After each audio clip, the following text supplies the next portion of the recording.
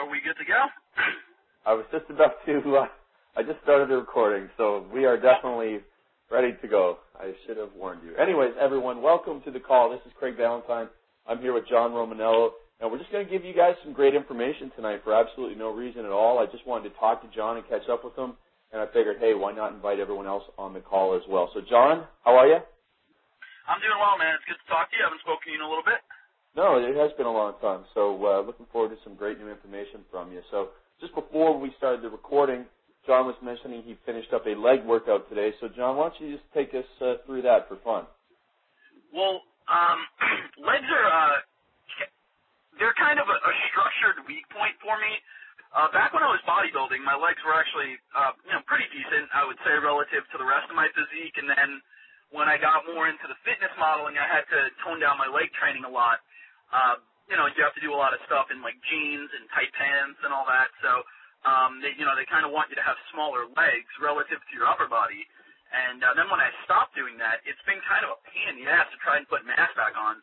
So we've got two things working right now.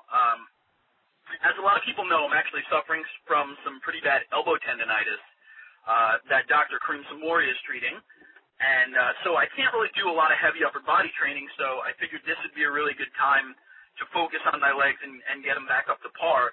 So Vinny and I actually sat down over the phone, and we actually put together a really good leg specialization program for me, so it was nice to get his insight. So the way I have it structured is I'm training legs 3 days a week. So I'm trying to do every other day, just, pretty much, but most of the time it's working out that I'm doing Monday, Tuesday, Friday, or Monday, Thursday, Friday, so that way I have a nice chunk of rest. So I've got a very, very high rep day where I start with 20 rep squats, which is what I did today, and then I mostly, it's basically 2 sets of 20 rep squats. So I start with front squats and move into back squats. So for the front squats today, it was actually pretty brutal. I did 275 for 20 reps, and I did that onto a low box, which was about 1.5 inches below what parallel is for me. So that was a pretty brutal set. The legs actually went okay. It was mostly that I, just having the bar on my anterior delts for that long really started to hurt. But it was overall good. So Vince and I have a real cool kind of leg specialization program that I'm going to be sharing with my blog readers pretty soon. So I'm kind of writing down everything that I'm doing and keeping a record of it. But the goal is to put a full inch on my legs, probably in the next 8 weeks. So I'd like to be able to do that. That way I could tie it down for the summer without having to worry about it. Very nice. Very interesting. We'll talk about your nutrition plan for that in a bit. Elbow tendonitis, what's going on there? Just years of lifting? I've been trying to work on it for about 1.5 years now, and what it seems there is that I actually have sort of a little bit of nerve impingement on C7, and it just looks like, I got a vertebrae that's a little bit tweaked and leaning on something, and it's basically screwing up everything on the right side of my upper body. So a lot of the stuff where the radial nerve dives in is just kind of swollen, and all that tendon is inflamed. So it's on the inside of my elbow, so, it's actual medial epicondylitis. So really, really interesting, as opposed to, like a lot of time you get, like tennis elbow. This would be more categorized as golfer's elbow. So what's going on right now is we've mostly taken care of all of the stuff in the neck, just keep treating that a little bit more consistently. And now just breaking up all of this stuff, all the scar tissue and the soft tissue damage that surrounds that nerve and the tendons in the elbow.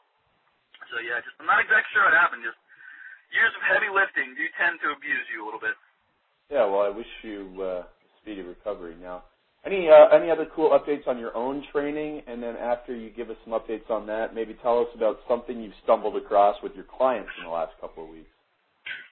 Well, actually, I've just been stealing a lot, shamelessly. I've been doing a lot of bodyweight stuff recently with myself, mainly because I'm just noticing that it really has such a huge effect on my conditioning.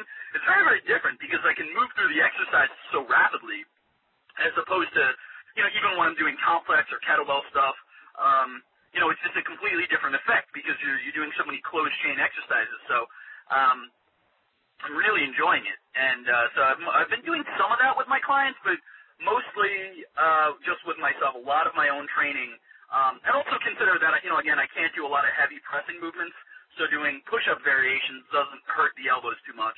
So I've been doing a lot of the bodyweight stuff recently, and I'm getting more into some of the more explosive bodyweight stuff, so doing muscle-ups, which for anyone who doesn't know is the pull-up variation where you go from a dead hang to actually lifting your body completely over the bar and almost into a dip position. And, it's something that Tony Horton does a lot of, and they do a lot with CrossFit and stuff. So my goal is to be able to do 20 of those consecutively. So I'm working on that.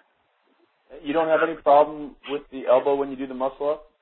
No, believe it or not. It's really anytime I'm using a lot of weight for like a straight press, or anytime I'm doing something where it's more of an extension exercise, particularly if the humerus is, in line with the body. So if I'm doing like a straight tricep press down or an overhead extension, it hurts a lot. But for whatever reason, when the humerus is perpendicular to the torso, when I'm doing like a skull crusher or something of that nature, it really doesn't bother me as much. I'm not sure why. What about pulling exercises? Does any of those bother you? No, not really. Not really. I've managed to kind of, I'll angle the humerus at around 45 degrees, and sometimes it will affect me as I get very, very close to failure, and my triceps start kicking in more to assist with the pulling on, let's say, a close grip pull-up. But when I'm doing wide grip pull-ups, no pain at all, and when I'm doing most row variations, I don't have any problems there either. Okay, cool. Well, that kind of leads us into a question from a Facebook reader, Sash Savenko. He asked for your opinion on bodyweight-only training for fat loss. That's great. I mean, we don't have to look any further than you to see that it is particularly effective. I like it a lot, particularly because you could do it outside, and, I find very few things more motivating than, kind of training in a park. And bodyweight stuff for fat loss is particularly good because, you can just throw a lot of cool stuff in there. If you're down at a playground or a park and you have access to a pull-up bar, you can go from pull-ups to dips to bodyweight squats or one-legged squats, and then immediately after you finish that circuit, just, head into a dead sprint. And, mixing in those metabolic-type movements with sprinting and anaerobic training, mixed with aerobic training, it just works so many different energy systems that you're going to burn fat, pretty much faster than anything else. It's great. Cool. And so with the other stuff that you're stealing and maybe using with some of your clients, what's really getting great feedback from the kids these days? One of the things that I'm really working on with my clients now is, getting back to a lot of the athletic stuff that I used to do with my clients. I've, just started really kind of digging into my closet and pulling out all the training tools that I've had over the years. So I'm doing a lot of agility ladder stuff, and I'm actually training a couple of people for some combines that they're doing. So we're doing a lot of lateral movements and shuttle runs and things like that. So, just because you kind of get in that mindset where you sort of, a lot of your day kind of goes however the first session went. So I'm doing that with some of my other fat loss clients, and they're really enjoying the challenge there. So that's going pretty well. All right, that's pretty cool. Yeah, I've been stealing a lot of that from DeFranco. I've been kind of following his blog lately and looking at his Facebook page. And, they do so many cool things with their athletes there that it's hard not to want to train professional athletes all the time. So even though a lot of my clients are, just your regular people, it's cool to see that within, 3 weeks' time, they can increase their 40-yard dash time or be able to do better on agility drills and lose fat and still meet their goals. And they love it. I'm just getting such great feedback. Okay, very good. All right, so let's go back to final phase fat loss and talk about, some of the feedback you've got. What are the common questions that people have been sending in? Is there exercise substitutions that people have been needing? Anything like that? Well, a lot of the things that people really want are body weight versions of all the workouts. And one of the things I've done is I've created a lot of combination stuff. So I took a lot of the density workouts and I made some body weight workouts out of those, and also did some with Korean stuff. So I think the hardest part is, as with anything in bodyweight training, is finding stuff to simulate rowing or pull up or pull down exercises. So there's that. And then other than that, people just seem to really have a hard time understanding. And this is the question I get most. You know, they say, you know, John, I've always been told my whole life that I shouldn't train the same muscle back to back multiple days in a row. But in final phase fat loss, I have people doing, you know, pretty much 2 days on, 1 day off. And most of the exercises, you know, have a lot of carryover. So in most circuits, you have one variation of a lunge, one variation of a squat. So people are really having a hard time coming to grips with the fact that you can do these workouts back to back, and it's not going to impede your recovery. So I just kind of want to address that for your readers as well.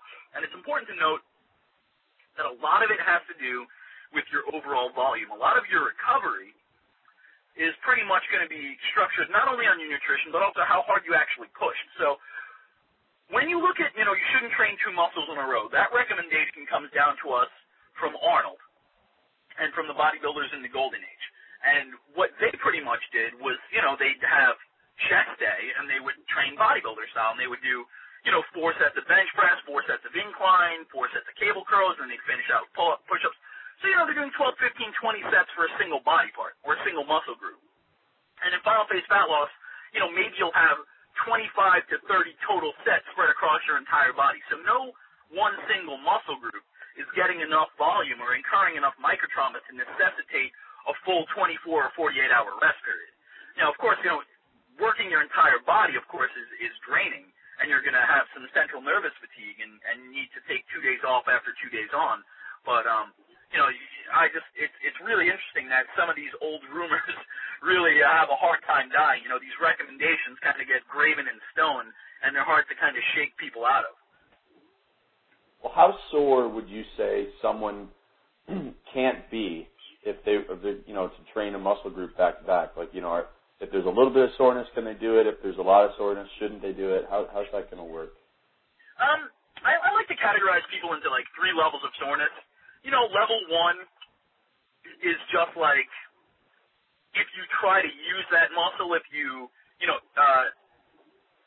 just like if you trained your legs and you stand up and you've been sitting for a while, you'll notice that they're sore. You're kind of a little funky walking down the steps. You know, you noticed it. That's level 1. Level 2 soreness is when you kind of pretty much are aware of it anytime you move, and, you know, maybe that muscle is actually pretty sore to the touch. That's level 2 soreness. So I would say that one you can, if you're an advanced trainee and you don't mind spending, you know, 15 to 20 minutes warming up, you could definitely train through that. And then there's level 3 soreness, which is when you wake up in the morning and every part of your body just hurts, and you wake up cursing my name or Craig Ballantyne's name or Vince's name. You know, if you train shoulders and now you like legitimately can't lift your arms above your head, then you should not be working out that day. You know, give it some time to recover. In which case also you need to consider that you probably overreached a little bit. You know, so that's level 3 soreness. If it's really inhibitive to your regular everyday lifestyle, then, you know, don't train that day. So there's a couple of different levels. So if it's just, you know, kind of you notice it, then at that point, you know, you're fine.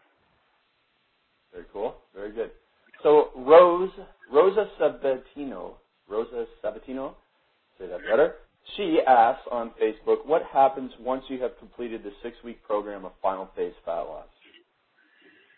Well, that depends on where you are relative to your goal. If you still want to lose more fat, I recommend taking a full week off of training and just, you know, kind of using some active recovery. You know, be active, run around with your kids or, you know, run outside, you know, just kind of enjoy being out of the gym for a little while. And then after that week, just repeat the program for 6 weeks. And I'd say you could do that up to 3 times in a row.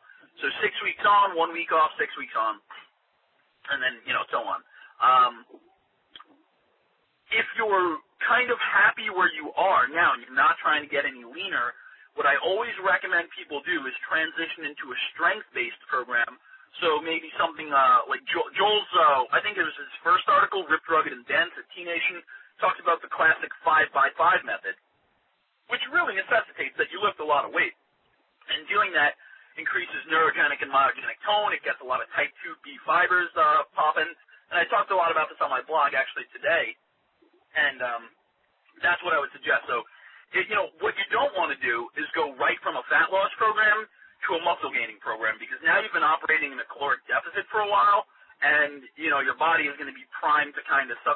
nutrients, and you might put on some fat if you go right from eating, 500 calories below maintenance every day to eating 1,000 calories above. You're likely to, and also that could screw with your endocrine system a bit. So I always recommend people take 4 weeks of just training strictly for strength and still eating relatively low calories to kind of let their fat set point change, and then go from there.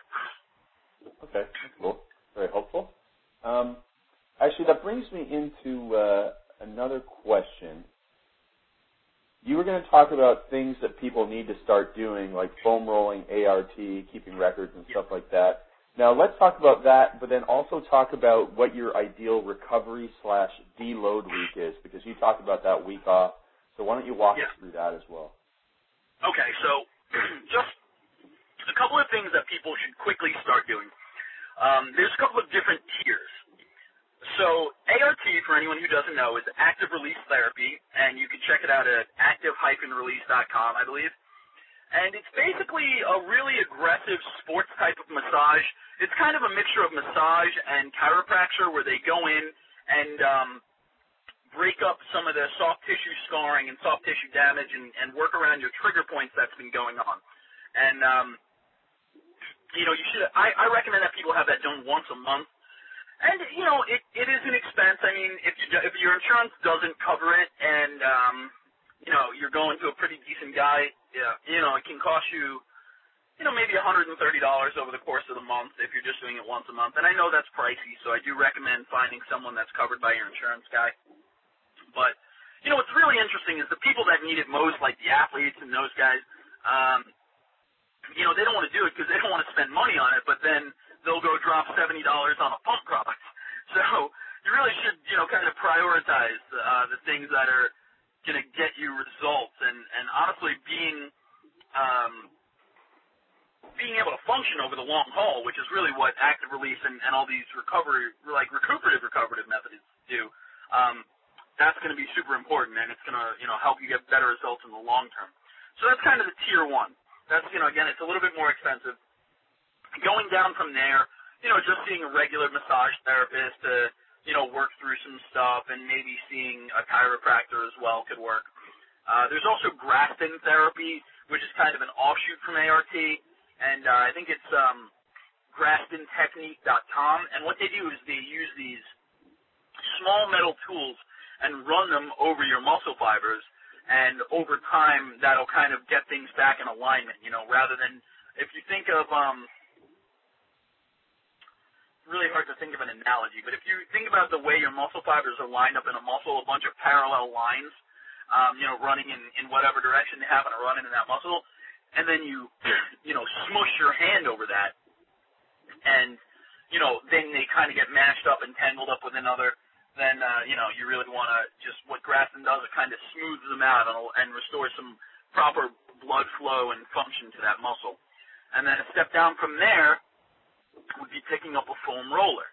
And a foam roller you can get for anywhere between $10 and $30, depending on the size. And, there's hundreds and hundreds of great websites that have talked about foam rolling, and I should probably do it on my blog. But, one of the best guys in the industry, Eric Cressy, has a whole series of foam rolling exercises. And really what you do is you just go over your trigger points and stuff and places where soft tissue damage tends to be the most. And what that does, again, is restores blood flow and allows you to recover a little bit faster. Keep in mind, the key to recovery is blood. Blood is the highway. It's the pathway that gets all of your nutrients to your damaged muscles. And if you have impeded blood flow, then you're going to have impeded recovery. So helping with foam rolling really helps with, restoring proper blood flow to each muscle. So, my ideal deload week would probably consist of foam rolling every day, going for, maybe a 2-mile jog outside just for fun, maybe with my dog, probably twice that week, and then doing, some body weight exercise outside at the park once per week. And then other than that, I really, really like to do nothing structured. My deload weeks, a lot of people talk about, using light weights and just building up,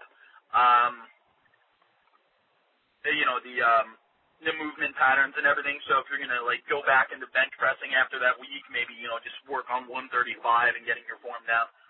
A lot of the better guys in the industry are talking about that, and they've got a lot of good points. But I really believe in the deconditioning effect and really allowing people to stay out of the gym for a full week and just kind of like be active elsewhere. And so just go do other things you enjoy. For me, in the summer, it's surfing, a little bit more, and then going to the gym. And in the winter, a lot of people go snowboarding and stuff like that. So it should just really be trying to get some cardio in, trying to, get your body to move through space with some body weight exercises like lunges and pull-ups. And then other than that, just, do some fun stuff, get out of the gym. Very good. Very good. Appreciate that. One other thing you wanted to mention is keeping records. Did you get a chance to talk on that? I did, yeah. That's, we provide a lot of great programs for people, and, but we don't tell people what weight to lift. So it's really important that people get a training journal or, in Final Phase Fat Loss, I provide all sorts of training records and, just kind of figure out what weight you think you should be lifting and then write down how many reps you actually did with that weight or what weight you wound up using. If you don't have a record of how much weight you're lifting and how many reps and everything, you can't really progress. You'll see your body change, but if you really are trying to take your fitness seriously, then you should have a way to quantify your progress, and it should be something other than the mirror and other than the scale, and using weights to kind of, and make notes. I write down how I feel at the beginning of every workout right before I start, and, a lot of times, if I'm able to gauge my condition, I'll kind of be able to predict what kind of workout I'm going to have. And if I'm feeling really good and really strong and I have a crappy workout, then I know that it's not because I wasn't motivated. It's because there's something physiologically going on. Maybe I need another recovery day. Maybe, I should have structured things differently. Maybe I'm overreaching in terms of the weight. So if you don't really know how much you should be lifting based on how much you've lifted previously and how much success you've had with that, then you have really no way to kind of judge whether or not you've had a successful workout. Very cool. So people really need to start keeping records, yeah. Yeah, and what do you think about, focusing on trying to beat a record, when you go into the gym, trying to improve on the past record? Right now, it's very motivating, particularly for guys. Dudes are just into numbers and trying to get a PR in the bench press or the deadlift. I don't think you should be trying to hit a PR every week. I mean, you should be trying to lift more weight every workout than you have previously within reason. The stronger you get, the better results you're going to get. The stronger you are, the faster you'll build muscle, and the stronger you are, the faster you'll lose fat. There's just no downside to being strong. The great thing about, PRs and everything is they give you a sense of accomplishment. If you spend, 3 months trying to bring up your deadlift and you're able to add 60 pounds to it, then, especially if you're going to enter competition, that's obviously very important. But even if you're not, then, you're probably going to achieve a lot of other things without even realizing it. If you're focusing on the deadlift, your posture might be increased because now you've got more hamstring and glute strength. You're probably going to lose fat because you're pulling a crap load of weight. And, on top of which, you're probably going to see some muscular gains in your shoulders, your traps, your arms, just from holding the weight on the bar. So, it's really cool. It's motivating. And, even though you're focusing on that 60-pound gain, you're going to notice all these other things as well, which is cool. Very good stuff. Well, let's move into some more fat loss stuff here. I wanted to ask you about stubborn body fat, any gender differences there are between men and women when it comes to stubborn body fat. And maybe, I know you talked about this in the final phase, obviously, but if you can recap what some of the best stuff is for losing stubborn fat. Sure. So stubborn fat is normally what you notice, like when you've lost the first 30 pounds and you have like 5 more pounds to go, or 10 more. And it's really where you're going to store the last bit of your fat. So if you're down to 7% body fat in your meat, and, maybe you've got, like I'll just use myself as an example and I'll make the math easy. If I'm 200 pounds at, 5% body fat, then I've only got, 10 pounds of fat on my body, and legitimately 4 of it will be in my love handles and lower back. So if you think about that, that's 40% of my total subcutaneous fat in one area, surrounding my waist. And that just doesn't happen by accident. So the reason for that is because I have some insulin resistance. So you're going to notice that where you're storing your fat towards the end of your dieting is really going to be dictated by what your hormonal system looks like. So to answer the second part of your question, with women, we're primarily going to see it in the hips and the thighs and the buttocks, and a lot of that is it's just estrogen-related fat storage. And with men, primarily we're seeing it more often than not in the belly, which is a cortisol issue, and also in the love handles and lower back, which, as I mentioned, is an insulin issue. So if you have insulin issues, the easiest thing to do is drop carbs. Joel Marion, actually, he has a real good system. He calls it priming week, where, you just cut out carbs almost completely for 2 weeks. And if you go down to, 20 or 30 grams a day, then you just kind of restart insulin sensitivity. Other things you could do for that including cinnamon into your diet, particularly with your carb meals. A lot of the old school or I wouldn't say the old school bodies, the new school bodybuilders, they do a lot of stuff with apple cider vinegar before carb meals, and that really shows to, work with insulin management and carb shuttling, which is really cool. So, a shot of apple cider vinegar is something that I do, as I'm getting to, 6% and below. I do that for any meal with carbs. You can even do it for your post-workout shake. And then after that, it's all about trying to work with your hormonal system and your endocrine system rather than against it. So one of the things that final phase fat loss is founded on is utilizing different workout styles that will elicit the release of certain hormones that offset other hormones. So if you have a problem with insulin, then you want to try and increase IGF-1. And one of the ways to do that is use a lot of exercises that move your body through space a lot. So stuff like lunges and step-ups, which I call dynamic training, are going to help you release a lot more IGF-1 and going to offset some of the insulin-related fat storage. Going back to women, one of the things that we notice is, again, the estrogen-related fat. So what you want to do there is try and do a lot of density-based training, and doing a lot of training in a short period of time, which is really the purpose of density training, is going to help you release a little bit more testosterone, which will help the estrogen-related fat storage. Now, I will qualify that by saying that there are conflicting studies on that one, and obviously I kind of handpicked the ones that support my point, and I don't feel bad about that because I feel like that's what most researchers and authors do. So I'll just say that even though I have, conflicting research backing that particular claim, we have seen phenomenal results with it. So, I'm kind of willing to stand by the results and kind of, not so much worry about the research there.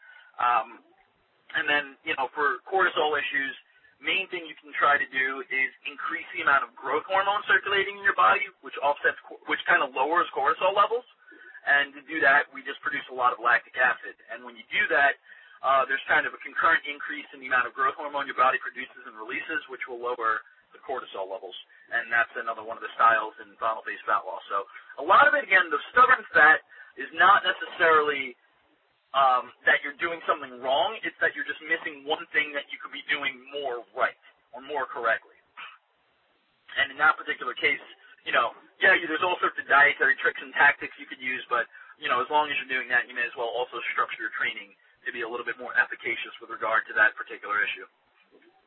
Okay, great. And then, when someone who has been really overweight and they've lost a lot of weight and they're left with all that extra skin, have you ever come up with a solution to overcome that? Unfortunately not. I've had some clients who, during the course of training with me, I'm thinking of one guy in particular. He's maybe my height, so he's 5'8", and he was up at like 260, and then I think at his lowest point we got him to 158 before he started packing on mass. So that's 92 pounds. Like, there's just going to be a lot of loose skin, and unfortunately there's not much we can do, and most of the time you're really left with the option of surgery. You can try and mitigate it by filling out some of it with muscle, but you're not going to gain 90 pounds of muscle in most cases. So unfortunately there's not a lot we could do. In which case surgery is really the only option. One of the cool things I actually found out about recently is you can, if you are someone who's lost a lot of fat and you're thinking about getting the skin removal surgery, One of the interesting things that they do now is you can actually donate your skin, and they use it for grafts on like burn victims and stuff, which I thought was a really cool thing. That's really interesting. Now, I suppose you probably also see different, responses between individuals. Have you ever been able to like categorize and say, hey, you know what, this person probably will have more loose skin than this person? Anything that comes to mind? It's really the longer a person has been overweight, then the more likely they are to have a lot of loose skin. But other than that, there wouldn't really be too many like telling characteristics. I've had people who have only recently they gain like the freshman 40, and then we'll work together and we'll drop maybe 30 of it in a given summer over the course of the time that this is obviously I'm mostly thinking of students here, but they have no loose skin issues. So really, the length of time you've been fat and or overweight, I should say, and your total age. The older you get, the less elasticity in the skin you have, and a lot of times those things are obviously not mutually exclusive. So generally speaking, if you are 60 years old and you've been overweight for 30 years, then you are just going to have loose skin. And, obviously the heavier you are, the bigger you are in terms of the total fat you have, the more likely you are to have that. And then what about what kind of information do you have with moms who have been, obviously pregnant? Is that kind of the same sort of thing? Is 9 months going to be so long that it's going to cause problems, or have you found that some moms bounce back better? Yeah, most of the time it's like if you're going to get stretch marks. If you're a very thin woman and you have a very big pregnancy, you are going to get stretch marks, but you shouldn't have too much in the way of loose skin. But then again, look at all the issues we're touching on there. Now, most women, the average age for women to have babies has gone up in New York. So I think the average age now is 29, whereas it used to be like 26. But 29 is still very, very young. So, those women are bouncing back pretty quickly. What we do see a lot, though, and one of the things I've run into is people who were overweight and then got pregnant and then wanted to get, quote-unquote, back in shape, even though they were never really in shape to begin with. And now, let's say, I start training them and they're in way better shape than they were before they were pregnant. Those people are going to be a little bit more likely to have the loose skin issues. But usually 9 months, if you are not carrying around tremendous amounts of fat prior to your pregnancy, you're not really going to see that much in the way of loose skin. You're probably going to see more in the way of stretch marks. And the things they can do to mitigate that are, there's a lot of the creams out there, the vitamin E creams and stuff that actually, the more moist your skin is, the more elastic it can kind of be without, getting the stretch marks and stuff. So people have been seeing some pretty decent results with that, but I'd have a hard time qualifying as to whether it was the cream or whether that person just dealt with, skin elasticity a little bit better. Okay, that's cool. Next question, while we're sticking on the bit of the gender thing, have you noticed that certain types of exercises work better for men or women when it comes to losing fat, or maybe even certain types of training? Like you mentioned, the density training works really well for the women for stubborn fat loss. Anything else that you can say? It's just everyone loves to think that men and women are so different. So let's amuse them with an answer. I would say that there's a very roundabout way to answer your question with a yes, but mostly what you're going to see is that those types of training are more effective for people who have those hormone-related fat storage issues. And, the majority of the people with the fat storage issues regarding estrogen happen to be women, so that type of training might prove to be more effective for women based on that, but I don't think that it's more effective for women, based on anything other than that's where they store fat. Men and women, for the most part, can train pretty similarly. And actually, we do have guys making incredible progress using just density training for fat loss at my facility. So, there's not like a tremendous difference. Women seem to have a higher threshold for lactic acid, so in the initial stages they do a little bit better, and then guys kind of catch up, and personally, there's no right answer. There's no boys are better than girls or anything like that. It just, people as individuals will react to certain things a little bit better than others and vice versa. So a lot of it just happens to be trying to figure out what works for your client in that moment for their goal. Okay, very good. And now another question you wanted to cover here was the biggest mistakes that advanced trainees are making. Yeah. So you're going to have two types of people.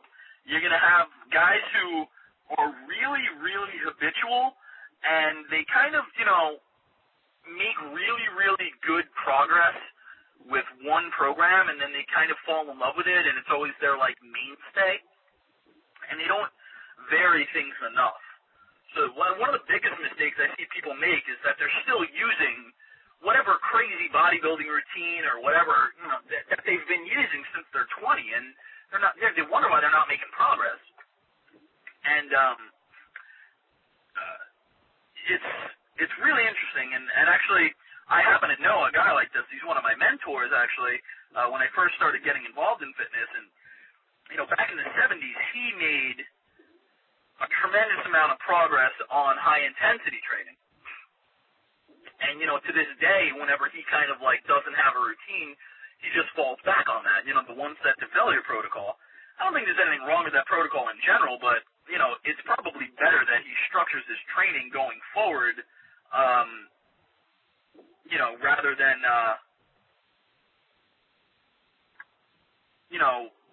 kind of just not having anything in place for after he ends whatever new routine he's on, that he has something a little bit more structured, prior to getting there, so that way when he's ready to go, he doesn't need to just fall immediately back on there. So that's one thing. So I think that people, rather than just kind of staying on one program their whole life, need to just have things in place to address whatever concerns that they have. The other type of person is, the program hopper. And this is the person who's on my mailing list, and he's on your mailing list, and he's on Vince's. And he gets great information from all of us. And, 1 week, Vince tells him, oh, this is a great new program for building muscle. You should check it out. And he's like, oh, this is awesome.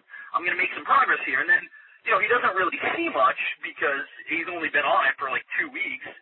And then, he jumps over to a fat loss program by you or me. And then, he jumps off to something else by Jay Ferrugia.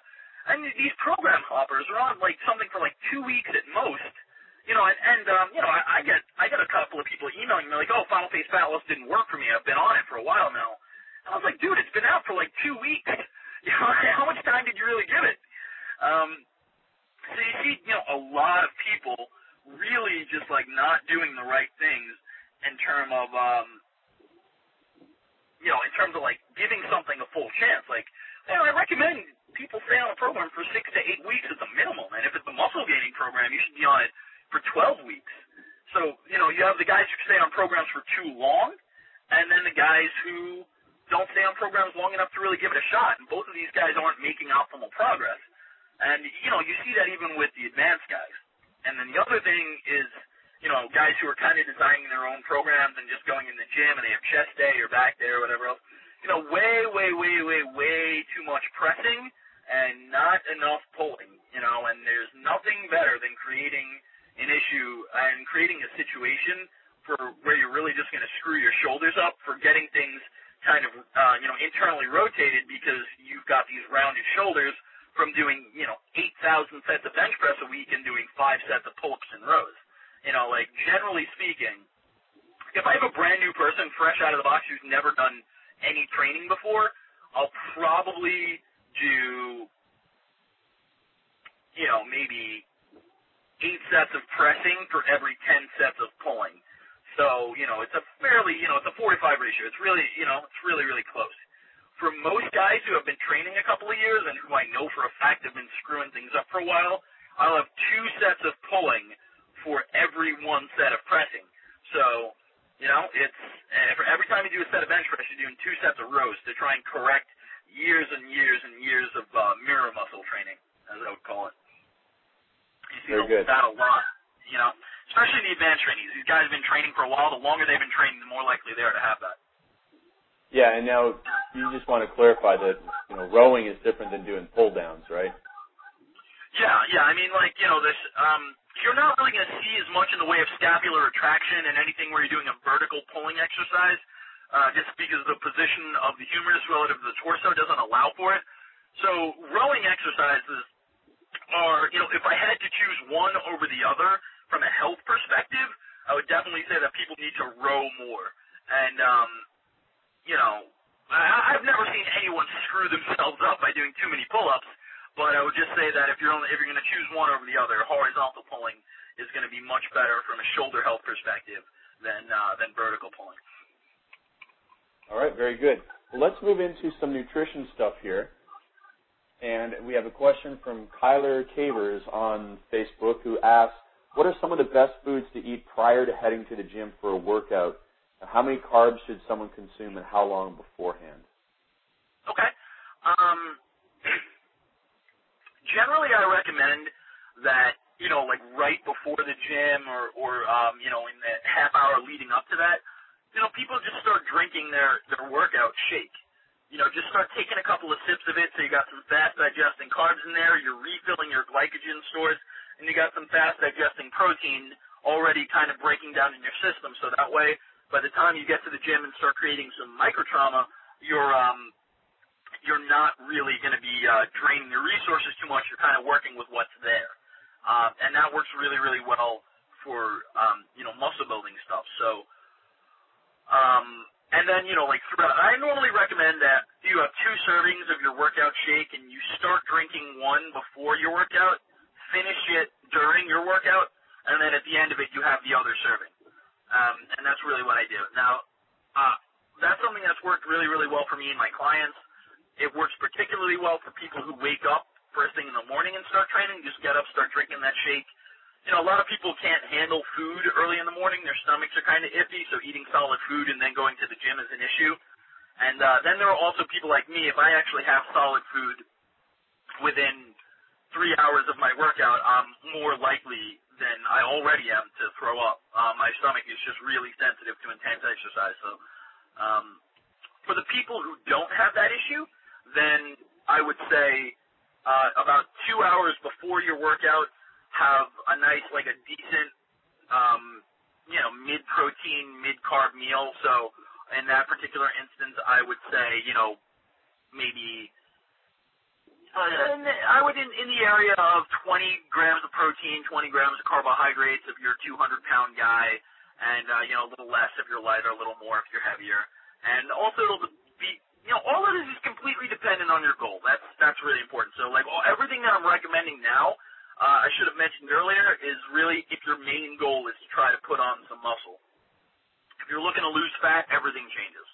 So if you're looking to lose fat, really I recommend about an hour before the gym have a whey-only shake, just protein, just whey protein, and so you're less likely to incur any catabolic activity there. And then immediately after have whatever, meal is in line with your fat loss diet.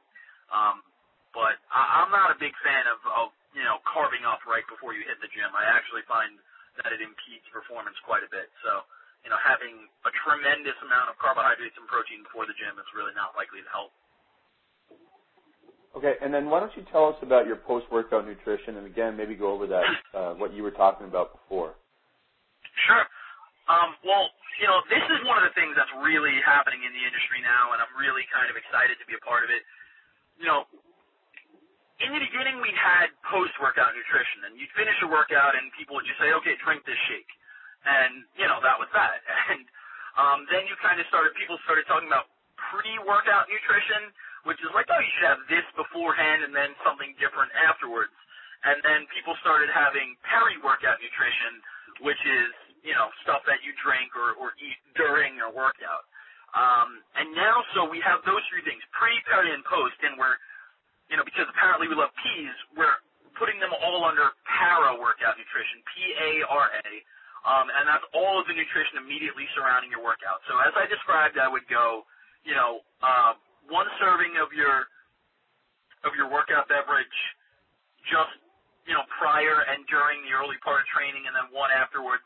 And then really, really important if you're in a muscle gain phase, I recommend that about 45 minutes after finishing your post-workout shake, you have a high-carb meal with, about 1 gram of carbohydrate per pound of lean body mass. So, in my case, that's 180 grams of carbs. And, then I'll have about half as much protein. So, just 90 grams of protein, which for me is like mostly coming from about 2 scoops of whey protein and then a couple of chicken breasts. But it should be mentioned that that's pretty much it for my carbs for the day.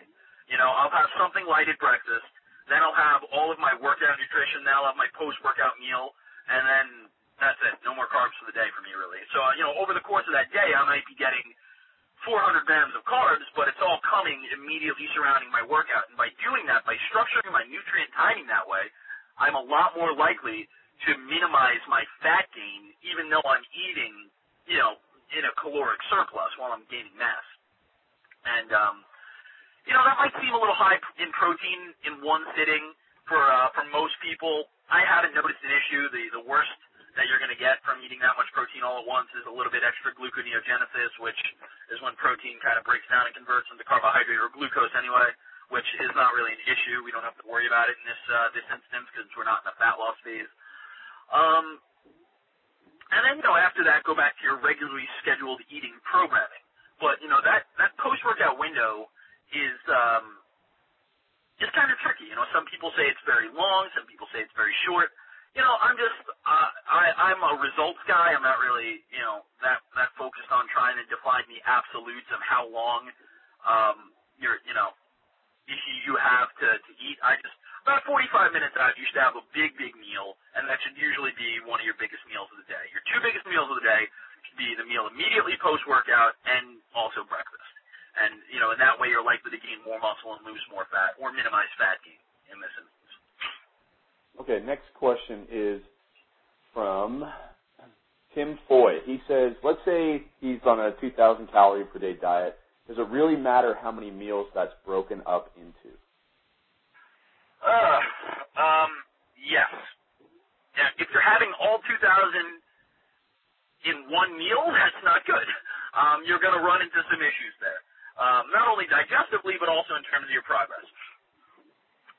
Once you get past, 4 meals, I'm going to say it probably doesn't really make that much of a difference. I think people like the old standby of 6 meals because that's just kind of what we were taught when we were little baby bodybuilders, and, it's kind of what Bill Phillips recommended in Body for Life, and kind of what everyone goes with. I would say 4 meals is probably the minimum, and if you're getting upwards, if you're one of those guys who is trying to eat,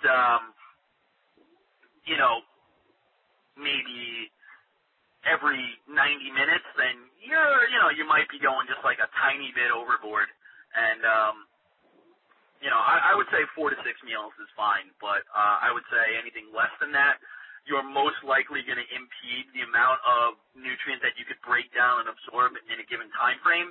If you're eating 2,000 calories and it's divided into 3 meals, let's say, then if my mental math is correct, it's like 666.6 repeating calories per meal, which is a lot to eat, particularly, if you're on a 2,000 calorie diet. I'm going to assume for a guy that's either a fat loss or a maintenance diet. You're not really going to lose that much fat like shoving your face with 600 calories right, before or after you exercise. It's just a little bit high. Whereas, keeping your metabolic rate elevated by eating more frequently is probably a little bit better. So, if you're having 4 meals and one of them is your post-workout nutrition, that's a lot more manageable, I would say. Once you get past that, probably doesn't change that much. And actually, there is also some new evidence emerging, some new studies. I'll see if I could find them on PubMed that are showing that less frequent dosages of amino acids are actually a little bit better for muscle sparing. So it might be the case that doing 4 meals is actually ideal for gaining muscle, and that doing something a little bit more frequent, like 6 meals or so, might be better for fat loss from a metabolic perspective. All right, going to switch it up here. Jose Carrillo wants to know if carb cycling benefits fat loss. Yeah, of course. Yeah, carb cycling has been around forever, and people, getting great results from it. So, the traditional carb cycling approach is, I think it's like 2 days of low carb, 1 day of moderate carb, 1 day of high carb. And what it does is just, keeps your body from adapting to a certain amount of carbohydrate intake, particularly that high carb day elevates leptin levels. So yeah, there's a lot of benefit to it. Jason Hunter has the carb rotation diet, which is very, very similar. Joel Marion takes it a step further with the Cheat Your Way Thin diet, which is like very, very low carb during the week, and then, that high fat, high carb, high calorie day with the cheat day. So yeah, it's very, very beneficial. It's just, it's a lot of work. You gotta figure out, you gotta plan it out in advance, and then if you're like me, you're gonna, figure out how many carbs you're eating Monday, Tuesday, Wednesday, Thursday before you go into the cycle again. And then, my high carb day is probably going to be my leg workout. If I'm kind of doing what I'm doing right now and training legs 3 or 4 times a week, then, how do I work that? So, carb cycling works, but it requires you to put a lot more thought into your diet and your nutrition plan and to have things set up ahead of time. Telling someone that they need to eat low carbs and, try to have less than 100 grams of carbs per day and break that down into, that's like 4 pieces of bread, whatever it is, whatever examples you give them, most people could wrap their head around that and kind of be like, all right, I could do this. When you tell people, well, today you could have 200 grams, tomorrow 150 grams, and the day after that 100 grams, and then 200 grams, and then 300, it's like you really have to be on top of that. It's not going to, it's definitely going to work for the majority of people, but those people have to be willing to dedicate a little bit more time into planning. And I find that's where a lot of people kind of screw things up. So it's definitely an effective method. You just really have to, actually work the method. Very good. Thank you. Right. That actually kind of leads into the next question around the cheat meal. Susie Harris wants to know if it's better to eat something high in sugar or something high in salt. She worries which one is going to stick longer to your body or be harder to work off. I'm thinking this kind of really isn't she's got kind of the wrong perspective of it. Yeah. Well, if it's a cheat meal, if it's a true cheat meal, you're not going to get something that's one or the other, really, are you? Yeah, I mean, you're either going to order, if you're looking at something that's salty, it's almost impossible to get something salty that isn't also going to be carby, or sugary, if you're going to eat nachos and stuff like that, it's very salty. If you're, eating wings and stuff that's salty, it's also got a lot of sugar from everything. I would say you could certainly get something that's sugary without being salty if you're getting, cake or ice cream. But if you're doing a true cheat meal, the idea is to, one, treat yourself and have something you really want, and two, to upregulate your leptin levels by giving your body a huge dose of something it hasn't had and kicking yourself out of starvation mode. So if you're talking about like a screw-up meal, which is like, crap, I'm craving this and I don't care what it does to my diet, I'm going to eat it no matter what, in which case, what's better to have? I mean, I guess something that's just mostly sugary. But, at that point, if you're basically, it sounds like you're either asking the wrong question or you're asking the right question the wrong way. You're either asking, if I'm going to completely screw up my diet, what is less likely to do damage? Then I would say, sugar, but try to have some protein there. And if you're asking, what is the better cheat meal to have to facilitate my fat loss efforts via upregulation of leptin and other hormones, in which case it absolutely does not matter. So. Very good. That's a great way of putting it, and we appreciate the question, Susie. It really helps people, clarify and understand the whole system better. So that was a good question, great answer. Appreciate that. Now you want to talk briefly about all things in moderation. Yeah, that's kind of like the way that I do things, and what I really one of the things that I noticed is I got a lot of questions about this. I'm kind of a slightly newer arrival in online fitness. Even though I've been writing for magazines since I was about 20, getting involved with my website and everything has been recent. So I kind of wound up picking up a lot of your readers and a lot of Joel's readers and a lot of Geary's readers. And everyone has their different opinions. And, Geary in particular has this kind of quest to get people to stop eating artificial sweeteners. I don't want to say I disagree with him. I just want to say that, I don't, really? That's just, when I get questions, it's like, I really like this protein powder, but, it has aspartame in it. Is it okay to use? I can't afford anything else. I'm like, well, if that's your only choice, why the hell are you asking that question? It's fine. It's not going to be that big of, it's not going to kill you. It's like, is it likely, okay, I think we can all agree that artificial sweeteners are not good for you, but chances are they're absolutely not the worst thing in the world for you, and it's just one of those things that it's pisses me off. Just stop overthinking it. If you're gonna have your protein shake once every other day, and the amount in there is roughly equivalent per serving to, a packet of Sweet and Low, honestly, are you really gonna waste your time stressing about that? Is it really gonna derail you? What's gonna derail your efforts more?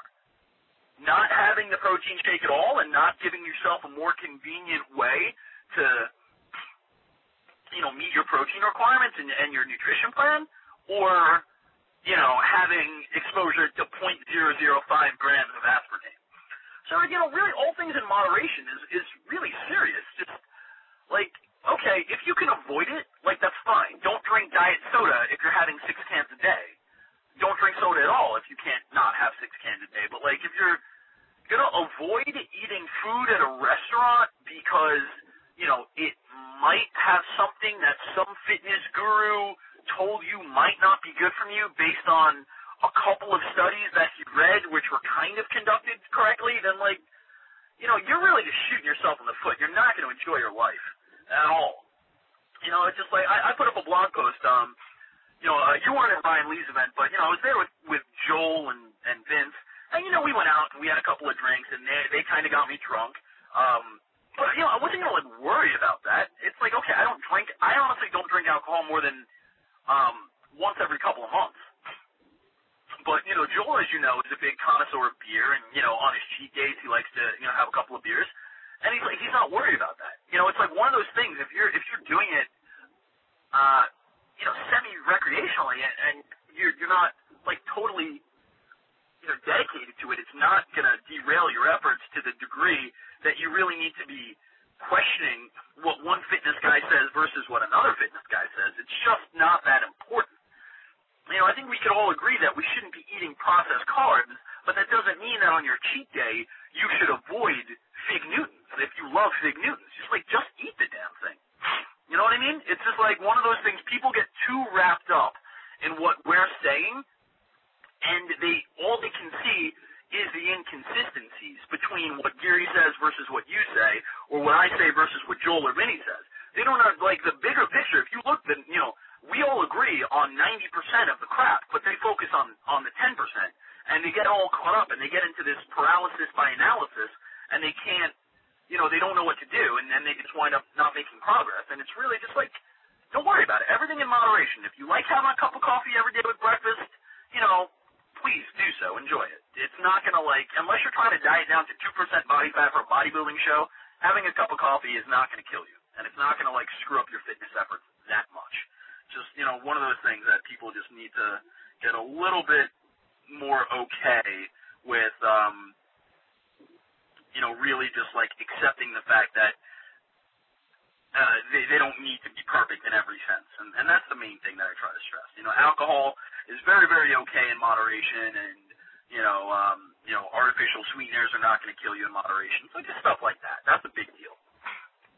That's good. And that actually kind of leads into the last main question I want to ask you, which is, what is the mindset that your most successful clients have, and what are the common characteristics of these success stories, and what are the most important factors for people to overcome obstacles and blow past what they think once thought was impossible?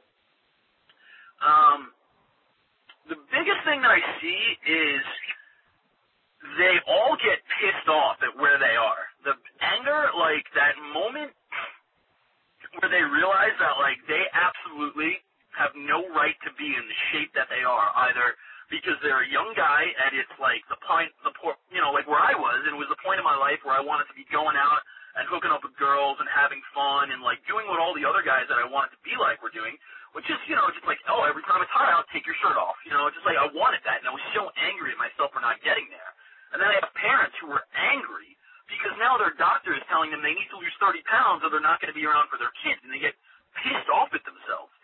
So Chris Schubert actually wrote a great article about this that he calls Phoenix Theory. And, just like a phoenix kind of is consumed by its own fire and reborn from its ashes, that's the thing that I see most with my clients. They get just this blinding anger, and they're so pissed off at themselves for letting it get this far that anger kind of consumes them, and they accept that it's going to be painful for 8 weeks, and just willingly submitting and embracing the discomfort of a changing lifestyle for 8 weeks.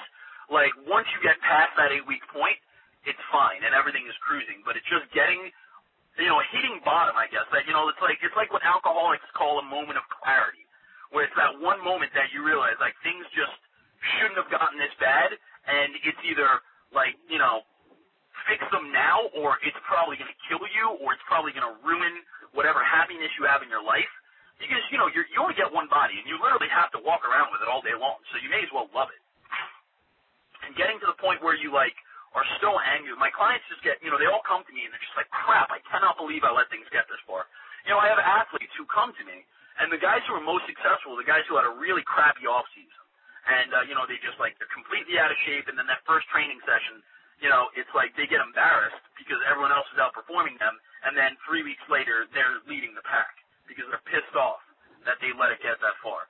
The moms who are just like, now I'm out of shape, I can't keep up with my kids, I feel weird when I go to the PTA meetings because I'm the heaviest woman there, and they get annoyed with themselves. They get really pissed off. They have this moment where everything just gets set on fire, and they literally are going to change it. Like that, in that moment, they come to that realization. That's all of my most successful clients, like, realize that. And then from that moment on, their life has changed forever. Very good. I really like that. And then someone else asked, where are your fat kid photos? I've got a few of them. I have one that I could probably put up on my blog. It's, I don't, it might have been, like, right before I really got involved in fitness, and, like, I might have been, like, 17 or 18 years old, and I was down in Florida for something. So while I was there, my family and I went to, like, Disney World. And keep in mind, like, I wrestled and played football in high school, so I was always, like, a muscular kid. Even when I was a fat kid, I had a lot of muscle. So I'm, like, down in Disney World with, like, my sleeves rolled up because I had these big arms, not realizing that I was a fat ass. And, so, like, I take a picture with Minnie Mouse, and I look at this picture now, and I'm like, Jesus Christ, I was so out of shape, but I didn't even realize it. But you could kind of see from my stance and everything that in that moment, I was kind of okay with it. And, every time I look at that picture, I'm just like, I'll never get there again. I'll never be like the fat guy with big arms or the chubby guy with big arms or anyone who's less than lean. I was never going to be confident in one part of my body and hate every other part of my body. It was just never going to be like that for me again. So I do have a few of them. I'll see what I could throw up on my blog. There's a couple. They're pretty embarrassing. I'll see what I can do. Well, I think those sound very intriguing. Oh, yeah. They're great. And then last question from, I think it was Chad, who wrote, one second, looking this one up. Chad wants to know where you got your swagger from. Well, I'm from New York. We all swagger here. But you're specific John Romaniello swagger. That is not how you say that at all. It's Romanello. Yeah. That's how I remember how to spell it, though. Oh, okay. Romaniello. Yeah. I think, you know what? I'm sure I could come up with a lot of different answers than that, but most of them are going to be PG-13 at at the absolute best. And not necessarily appropriate for. I don't know what the turbulence training crew is like. The guys that are on with businesses. They tend not to want to go beyond. Yeah. Family. PG. So you know what? That'll be something that you'll have to answer in person the next time Vince Del Monte is getting you drunk at a fitness seminar. Okay. But by the way, I just want to tell a quick story about Vince Del Monte. This is how you know that John Romanello is the most stylish guy in fitness.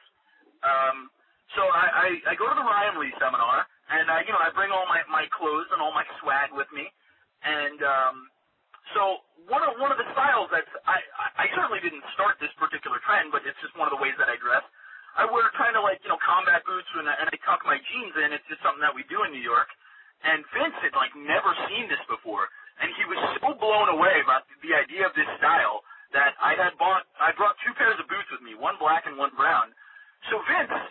He's just I can't believe people wear that like that. That's kind of weird, man. I'm like, I don't know. This is how I do it. I've been doing it for years. So we're in the elevator going down to the event, and this chick looks at me. She's like, damn, your boots are nice. I love when guys dress like that. Vince goes back upstairs, puts on the black boots, and then is walking around like that for 3 days, acting like he came up with this style. That's really strange. Yeah, he's a weird guy. So at the end of it, I was so proud of him for taking this step to enhance his stylistic approach to life that I gifted him with these boots. So he's now got my black combat boots, and he's wearing them around Canada, starting trends. Well, we'll see about that. All right, my friend.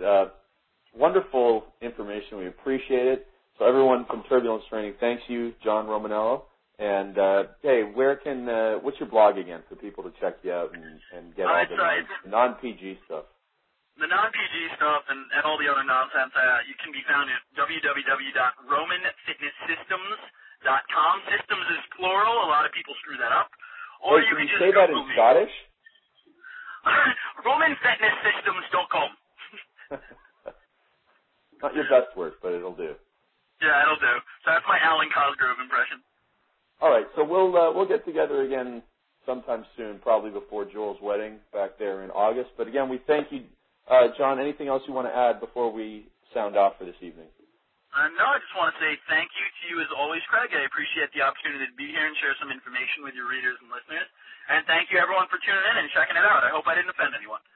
All right, thanks, John. We will talk to you soon. Everyone, have a good night, and I am out of here.